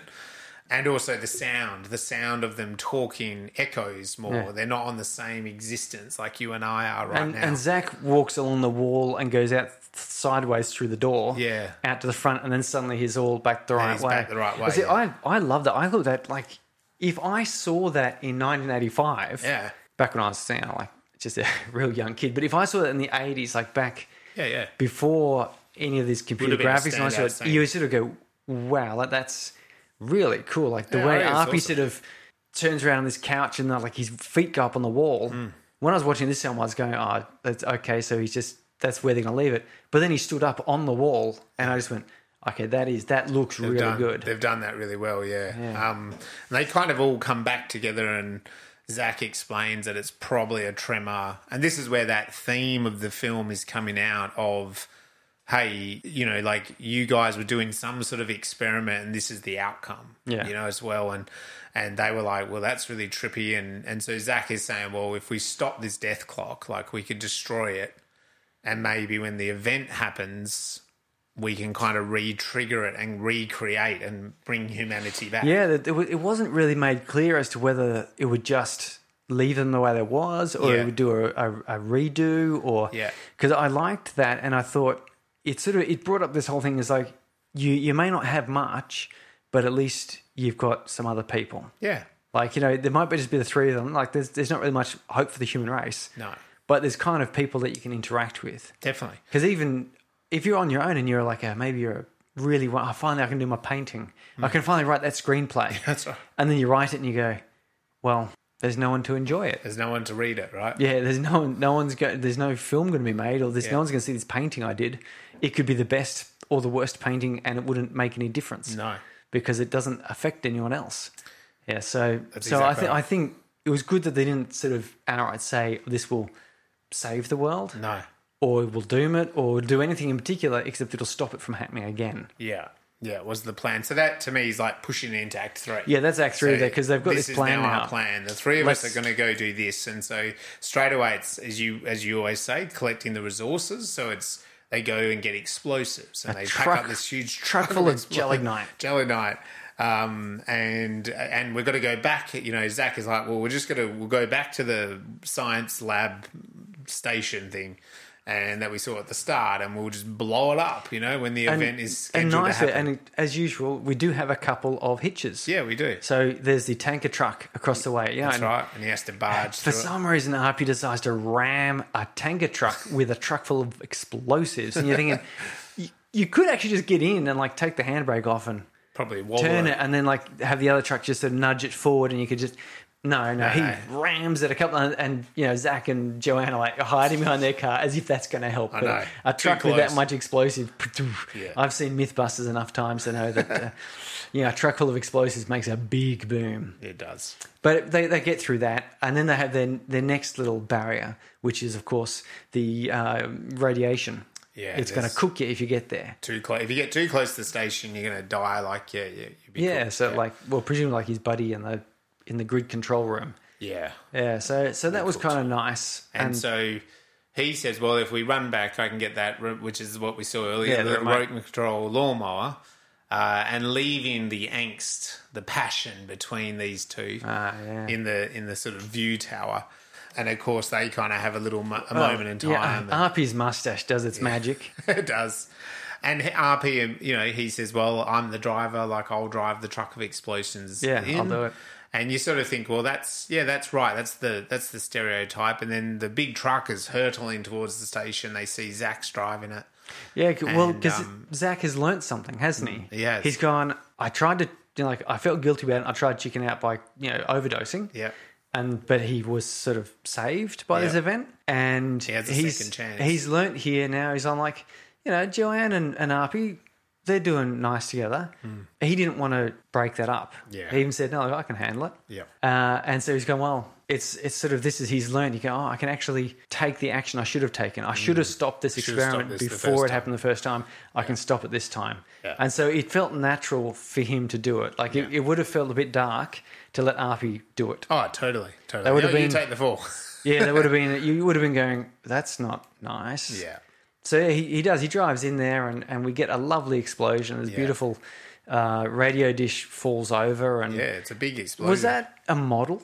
It must have been, but it's well done. Because I was looking at it going, the falling radio dish and some of the exploding debris. I thought, because initially I thought, what they've done, you couldn't blow that up for 600. Is they've done like a depth of field trick, where the camera is down low, so you can't really see the real base of the radio dish. Yeah. It's actually miles off that way, or it's hundreds of meters that way, and they just built like a shed and a bit of a fence from Bunnings.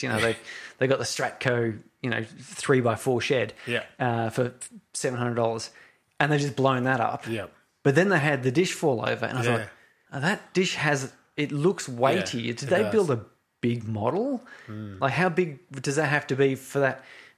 Or maybe they actually had to demolish a radio dish in New Zealand. Maybe.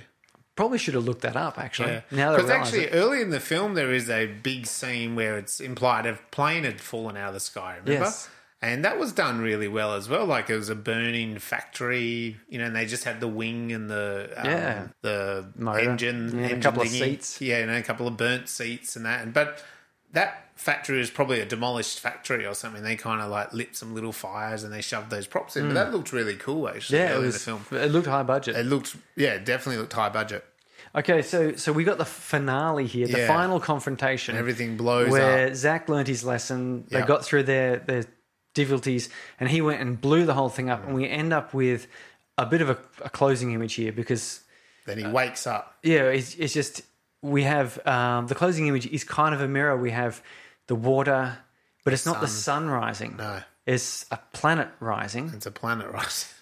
And this time, instead of being asleep on his bed as after the sunrise, as it's rising, he stands up on this beach and he looks out of clouds. Are there birds flying around? I can't remember, but Yeah, I don't think it's birds, but the clouds are oddly shaped as well. Yeah, they're weird sort of They're kinda like alien-shaped clouds. towers, aren't they?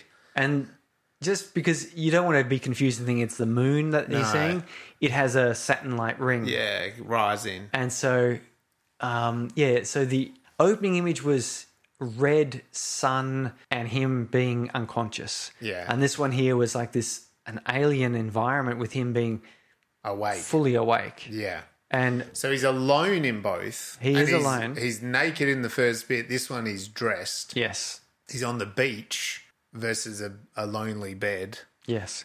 But there's no one else around. We don't actually see anyone. No, I got a general feeling of wonder and, Yeah. it was a positive feeling Yeah, I me got. too. Yeah. Which is interesting. You wonder, is this sort of his second chance, like his heaven? Did Yep. he die? Oh, he must have died. He got exploded, right? Yeah. But is this Or his did his heaven? plan work and he's been thrust into a alternate universe? Yes, some And then other. in this alternate universe, there will be people again. Yes, And he'll have another chance. but I think him being awake and the planet rising and so forth. It's like it's a new dawn. It's new dawn, not just a new day. It's a whole new everything. Yeah, it's a new everything. It's a new Yeah. start. Yeah, it's a new start for him, yeah. Of course, the other interpretation is that we don't see him facing the camera; he's facing away from the camera, Yeah. which is traditionally and the water is traditionally associated with death. It is, yeah. The person who's dead And he in does portraiture. walk a bit into the water. Like he doesn't is facing away. he doesn't completely walk into the water. Yeah. But he does walk into the water. So I'm thinking Yeah. maybe heavenish arrangement here. My interpretation, and look, it is open ended. My interpretation at the end was that all those things we've actually just said. So it's like a new dawn, new life, new setup, new scenario for him. And I kind of feel like his plan, my reading into it, Yeah. is that his plan kind of worked, and he's woken up in a bit of an alternative Earth. Like it's like now. So whether there's going to be people or not, and there might be aliens behind him. But it's like for him, it's a new start. Yeah, I definitely got a positive and vibe. because I'm not really thinking, for me, not so much heaven, but more because it was so science based. This film, I feel like it's more like an alternative universe or something. Yeah, I got a positive vibe out of it, and it was their book ending as well. Yeah. And to see an alternative, you watch Alita, as I said, where it's a lot of anime is like this. Yeah. And it's in part because they leave it open-ended because they want to make sequels, but they just don't know until they've got some funding. So a lot of them just these films get thrown together and they want the sequels because they want a series. Yeah, for sure. And so they purposefully leave it that way to see if there's demand. But it also sort of, it is a Japanese cultural thing to have that. And so watch that movie, Alita. It's quite a fun movie. It's a bit longer. It goes for the best part of 2 hours. But it shows non-strictly bookended structure. Yeah. And I mean, the thing is, this to me has bookends. It just is an open-ended. And again, culturally, there's plenty of more independent cinema. It has more of an open-end ending, right? Like you're not quite, everything is tied up perfectly. When you would say that really is that Hollywood ending, you know, like where every single little story gets rounded up in a moment's end. Yeah. Whereas, you watch films like this, a lot of European cinema does that too, where they don't end it on, hey, this is everything all wound up in one happy little happily ever after story, So, anyway, but let us know what you thought. What was your interpretation of the ending? What do you think happened? Did he die? Did he go to heaven? Was this a new reality? Were they actually, because were they a kind of suicide and they were in purgatory? Like this whole Catholic concept of purgatory where the suicides go and they don't. And then he managed to redeem them to heaven? Yeah. I know. It's interesting because he was naked, and if you really think about it, he was like a baby is born naked into the world, right? So he's born, whereas then at the end he's dressed. I wasn't. You weren't? You came out in a full I came fully. suit. I had like a Little singlet spacesuit. on and like gym shorts on. I was ready You to were go. ready to go to the gym. I was looking for that rear delt machine straight up. Definitely. Okay, what about Ladder Time? What kind of other films? All the films that we've been looking at. This is 98 films we've looked at now on Space Brain. Holy moly! I know. So you got 98 films to pick from. Well, we don't put them in maybe with the classics as much, but What would be a couple other films you think a viewer could watch with this film? Okay, so I really liked The Dish. Yeah. Because it has a scientist. It's Australian. It's not New Zealand, but it's close. It's got. Does The Dish have Sam Neill? Has Sam Neill? He's Yeah, New Zealand. he's New Zealand. Yeah. As all good Australians. Yeah. as we all know. So the Dish, it's sort of slightly irreverent, comical look, but at this sort of science of one of man's greatest achievements. Thanks to primarily one particular woman. So it was actually kind of her achievement. But we'll gloss it over because that's the way we men do things. And then the other side of it is Don't Look Up. Oh yeah. So Don't Look Up is where the scientists do try to warn everyone. Yeah. So in the middle there is The Quiet Earth, where he didn't speak up. He didn't stop it, even though he kind of suspected it wasn't a good thing. In Don't Look Up, they do. They speak up. Nobody wants to hear it. No one wants to hear it. And I've got mixed feelings about that film, but it's pretty good. It's worth very seeing. good film. But that's what I reckon would be. Those three films kind of they share themes, but have different views and different approaches to it. I think. Yeah, excellent. I went more apocalyptic films that we've looked at as well. So Snowpiercer and I Am Mother. And I just kind of thought, well, yeah, there are a couple of the apocalyptic ones where, okay, in Snowpiercer, he's not on his own. He's on a train with people. At the end, is, it crashes and there's into that new world. Yeah, that's it. Is there anyone else out there that's for some reason they're thinking, there probably is. Yeah. There's a polar bears. I thought everything was dead, but there's a polar bear. And that means polar bear's eaten something. Yeah. So I kind of liked that. I thought that was a bit, like this in End of the World apocalyptic, and then that I Am Mother idea of the robot raising a child, and because of the end of the world and what the robots and humans have done to the world, and that there isn't really anything out there apart from maybe more mothers. Yes. But we don't, again, that's open to interpretation of how big that world is. And so, I just thought that those two films both, I suppose that those films left me with a bit of a similar feeling to what this film left me with as well. Yeah, I can see that. Yeah, there is a similar vibe to it that both these films have that ending where we do have a new beginning, but how optimistic it's going to be, who knows? How positive it's going to be, we don't really know, but it is a new beginning. So I liked that. Anyway, what other films would you suggest that we should watch with this, or other audience members should? Let us know. Hit us up on the socials and think about what films would go nicely with The Quiet Earth. So, sorry, what about some science? What are we going to be talking about? Gelignite? How much gelignite it would take to blow up a satellite station? Actually, we talked about how much nuclear bombs it would take to shift the Earth. Yeah, we did. So that's an interesting one. Go back to, which episode was that? That was the day the Earth caught fire, I think it was. Yeah, so, no, I mentioned it earlier. There's a book called The World Without Us, and it was a docu-series as well. It was a 2007 non-fiction book about what would happen to the natural and built environment if humans suddenly disappeared. It was written by American journalist Alan Weisman, or Weisman, probably Weisman, and published by St. Martin's Thomas Dunn Books.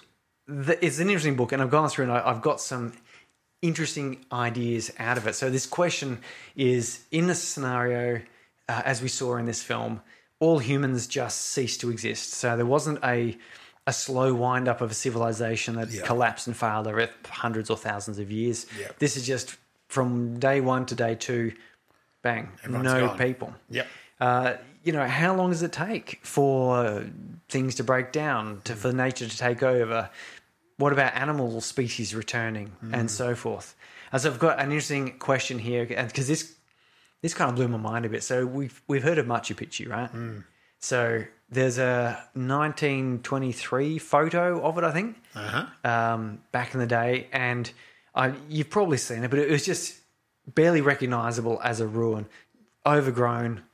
It was just trash. So the question is, how long did it take? So this is 1923, beginning of the 20th century.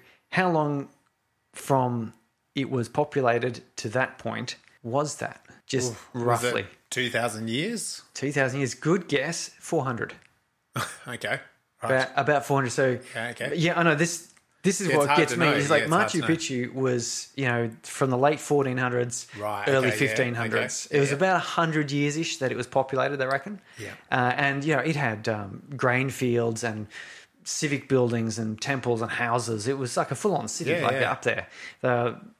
And the weather up there is apparently quite mild and pleasant all year round, which is quite nice. So it was a really good spot for this. It was in a very remote, inaccessible spot, which was good because for 100 years, no enemies came and trashed it. Yeah. Cortez with the Spanish changed that, but they didn't actually go up there and destroy Machu Picchu. It's just they beat the Incans up so badly. And in comparison, of course, we have the cathedral, Der Dom, in Mainz, Germany. Right. It was already 400 years old at the time that Machu Picchu was built. Wow. And so it's about 1,000 years old. And it is still there and still in use and service. The difference being, of course, that all the Incans left Machu Picchu and it just overgrew. 400 years, it became a barely recognizable as a ruin. And it was made out of stone. So it's like all the wood and stuff was long gone. But the 1,000-year-old cathedral, and you go to the tour in France, they've got that massive cathedral there. Similar, it's more like about 800 years old or something. Yeah. Like the difference being, of course, humans have continuously looked after it, cleaned it up, patched bits. They've kept the gutters and drains clear so rain didn't stay in there, and they kept the animals out. Yeah. Except for the worshipping masses, yes, but other than those animals, so you could sort of say that there's about 400 years. That's a model we have of that. This guy Alan Wiseman, he went around and spoke to a bunch of experts, engineers, historians, and so forth about that. So here's the next question. The next interesting point that you got to think about is power generation and like water pressure. So in this, I think it was a good week or so before we had a scene, or maybe it was a couple of weeks. It was some period where before the lights went out. So the question is, again, I have a bit of insight into this because I worked in the energy industry for a little while, but how long does it take before power turns off? Because apocalypse films sometimes inexplicably have power. Yeah. It would go out in any apocalypse. It would go out, but I think, is it something like 3 to 5 days? It's probably less than 24 hours. Yeah, right. Yeah, something like that. Mainly because at any given time, X power is being generated and put on the grid. Yeah. And that's balancing the same amount of power being used. Like, that's what they've got to do. They've got to balance the amount of power being generated with power being used. Because if you start using more, then that causes a greater load on the generators, which slows them down. Yeah. And here in Australia, we've got, 50 hertz power sockets, 240 volt? Yes. And the hertz will drop from 50. And if it drops down to, say, 48 or 47.5, safety systems kick off and turn everything off. Yeah. Likewise, if it goes to about 51, 51.5, 52, again, power systems have safety features to stop them from overloading and turn off. So if you had a building catch fire, for example, and suddenly all of its power dropped out, or, more likely aluminium smelter, which uses, I think the aluminium smelters in New South Wales use about 10% of New South Wales power. This one factory uses about 10%. Like they're incredibly, and those desalination plants, and the desal plants, they just gigawatts of power. If they were running, the moment they turned off, which they would do, they'd run out of something would overflow or pressure would. There'd be a safety. You'd have this massive drop in power usage, and the power plants would go out. Yeah. Nuclear plants would continue generating power, probably for like a couple of days. Gas turbines could run for maybe 3 days if they've got a good supply. Coal, less than 24 hours. But the grid itself would stop. So even though they're generating, they'd just be going to Earth. Because all of their substation, everything would kick in their little bits and pieces. So 24 hours after people disappeared, power drops, water pressure drops because there's no pumping. But there's more. So 36 hours is the next landmark. Not such a problem here in Mandurah, but certainly say in Perth, but particularly London and New York. Any idea what that would be? Sewage. Yeah, it's the underground stuff. So the subway systems in particular.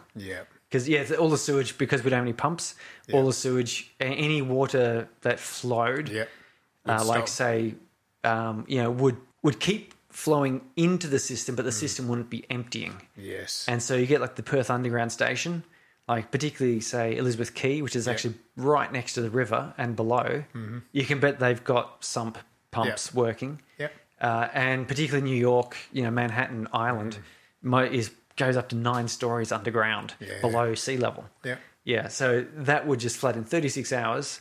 All of the subways and any underground areas would flood completely. Well, there is pumps in Perth under Myer in Forest Chase. Yes. Because that's swampland, and there's pumps there that are sub pumps that you're talking about. They pump water out all the time.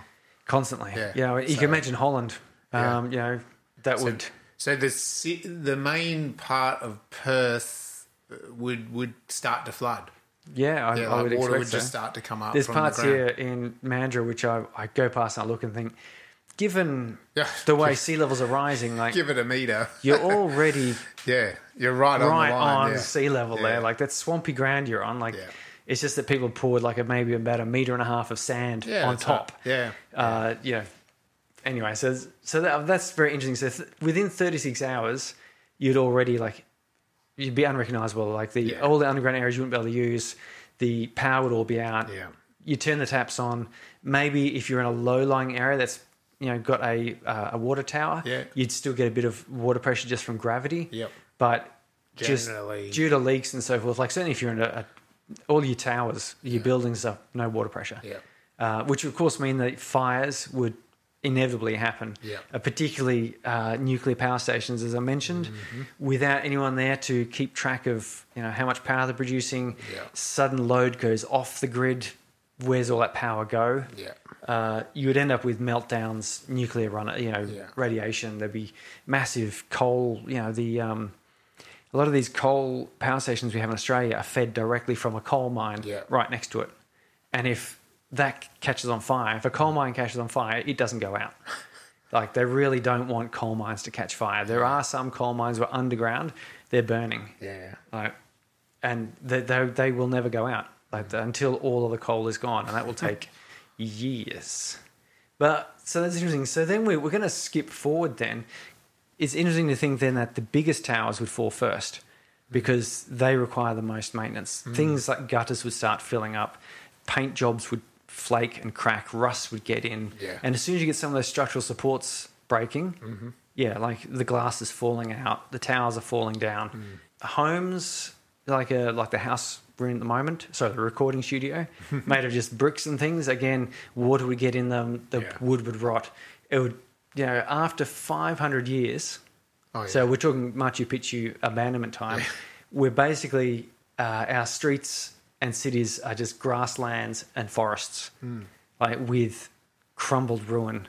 And they reckon that a typical suburban home would only really be recognisable maybe if it had like a big stone fireplace. Right. Not many do these days. Otherwise, probably the stainless steel cookware and aluminium parts in your dishwasher is how you'd recognise that there was a house there. Wow. All your cabinetry, all of the plasterboard and all of that gone. The bricks would have cracked. Not so much here and where it's temperate, but anywhere where you got frost, for certain, the bricks would just shatter and fall apart as everything sort of took off. So I thought that was interesting. So basically 500 years after people have gone, you're looking at a lush green... Well, I mean, you look at some of the rental properties around and, they're not as keen on maybe doing the gardening as you see like the retirees who've got, like there's a couple out here, they've got golf course, trimmed, manicured grass. But you're talking about there's a rental property where it's not really their house. They're working all the time to pay the rent anyway. Yeah. There's sort of weeds and stuff in the cracks of the brickwork of the driveway. Give that just a few years. And those pavers are coming out as the weeds grow through. Look, I know, I had some paving at the back of my old house that I didn't clean up as often as I perhaps should, and it started shifting around. Yep. So 500 years, we got forest lands. But then we have the big question, which is how long until we get back the sort of biodiversity that used to be here before humans? Like when do we return to that? Like elephants in the Mediterranean, that's and rhinos in Siberia. These megafauna that died out inevitably when humans came in care to think of any timescales there? Well, if you got 500 So we're talking about the biodiversity is similar to the Serengeti, so pretty fab. Yeah, I don't know, like 1,000 years? Sadly, 3 to 7 million. Oh, It would take that long for basically evolution, for these animals to slowly take back ground that has been opened. Yeah, right. And they've looked at places like Pripyat near Chernobyl, which has basically been locked off since 1986, I think. Apparently there's dogs there. There are dogs they're doing fine. dogs. They're checking out the DNA to see if there's been any adaptations. Yeah, werewolves. Because the animals have a shorter birth cycle. Yeah. So the radiation will give a dog cancer in 5 years. Yeah. But they breed after 1.5 years. Yeah. And so they can actually have a couple generations before they're in worry about cancer, which gives them plenty of chance. So since 1996, you've got to think, let's call it a 3-year generation. What's that, 20, 40 years? Yeah. Is it? So let's call it 40 years. There's been about 10, 12 generations, you know, in that time. And they've got deer coming back there and so forth. It's been an interesting case study because there are trees there growing that weren't planted because they're coming out of pavement. Yeah. And, you know, so that's only 40 years-ish. Yeah. I think, my math's about right, but just a bit under 40 years. And already you see photos of it and it's just, the buildings are all crumbling. It's, falling apart and slowly wildlife is creeping in. They've got deer, they've got wild dogs, they've got Russians. Might explain the Russian behaviour at the moment. Actually, I think the Russians have returned. I think they've returned Chernobyl and they said, actually this is kind of not, we don't really want to, I don't think they really want to get involved in it. They had sort of got in there and it was a bit of a thing they were looking at and being a bit scary. And then I think they've gone, you know what? It's just not, it's not strategic. It's not doing it. It's not good. You can have that back in Ukraine. You can look after Chernobyl if you like. It's just a dead expense. So 3 to 7 million years. Wow. But you could imagine then, so aliens come down to Earth in, let's call it 7 million years' time. And they would initially see no outward sign of human civilization. Yeah, wow. Like there would be, as I said, there'd be elephants, there'd be new species of adapted animals all about the place. Yeah. When they started digging, they would find, radioactive hotspots, which at first might seem maybe just natural until they sort of looked a bit, and looked at the ratio of plutonium. They go, hang on, that amount of plutonium-239 just doesn't exist normally. So there would be some indication that there was civilization here. 30, 40 million years, the Earth has covered over most things. It's subducted. If aliens visited and landed and we're here for a couple hundred years doing archaeology, which they wouldn't initially do. Why would they? There'd be no reason. They'd look around and go, there's no reason to do archaeology here. But they'd be digging their own subways. Yep. And they'd come across maybe like a dog, a dog skeleton or something and go, oh, that's an unusual species. We haven't seen that running around here. And they go, it looks domesticated. So there'd be some things there, but not many. And I think it's really interesting to think that 65 million years ago, the dinosaurs disappeared. Yeah. And we barely know what dinosaurs or what other animals lived at the same time. Yeah. We've got a few fossils. And we think we've got a lot. Like you look at the list of dinosaurs, but if you think about what the diversity of life must have been, we've seen nothing. The tip of an iceberg in terms of that. In that 65 million years, there could have been an entire, humans rose after about 100,000 years. Yep. There could have been a whole intelligent race evolved, grew up, became technologically capable. Yeah. Clearly they didn't do any nuclear stuff or anything that left plastics everywhere. But let's say they got to late Middle Ages. Yeah. They could have easily got to late Middle Ages before disease or something took them out. Yeah. And we would never know. Yeah. There's just, unless we just, pure luck come across some sort of a relic. Yeah. Which at 40 million years old, probably wouldn't you exist. Wouldn't, it'd be it's just pure luck we come across dinosaurs, really. Yeah, it'd be amazing. So there you go.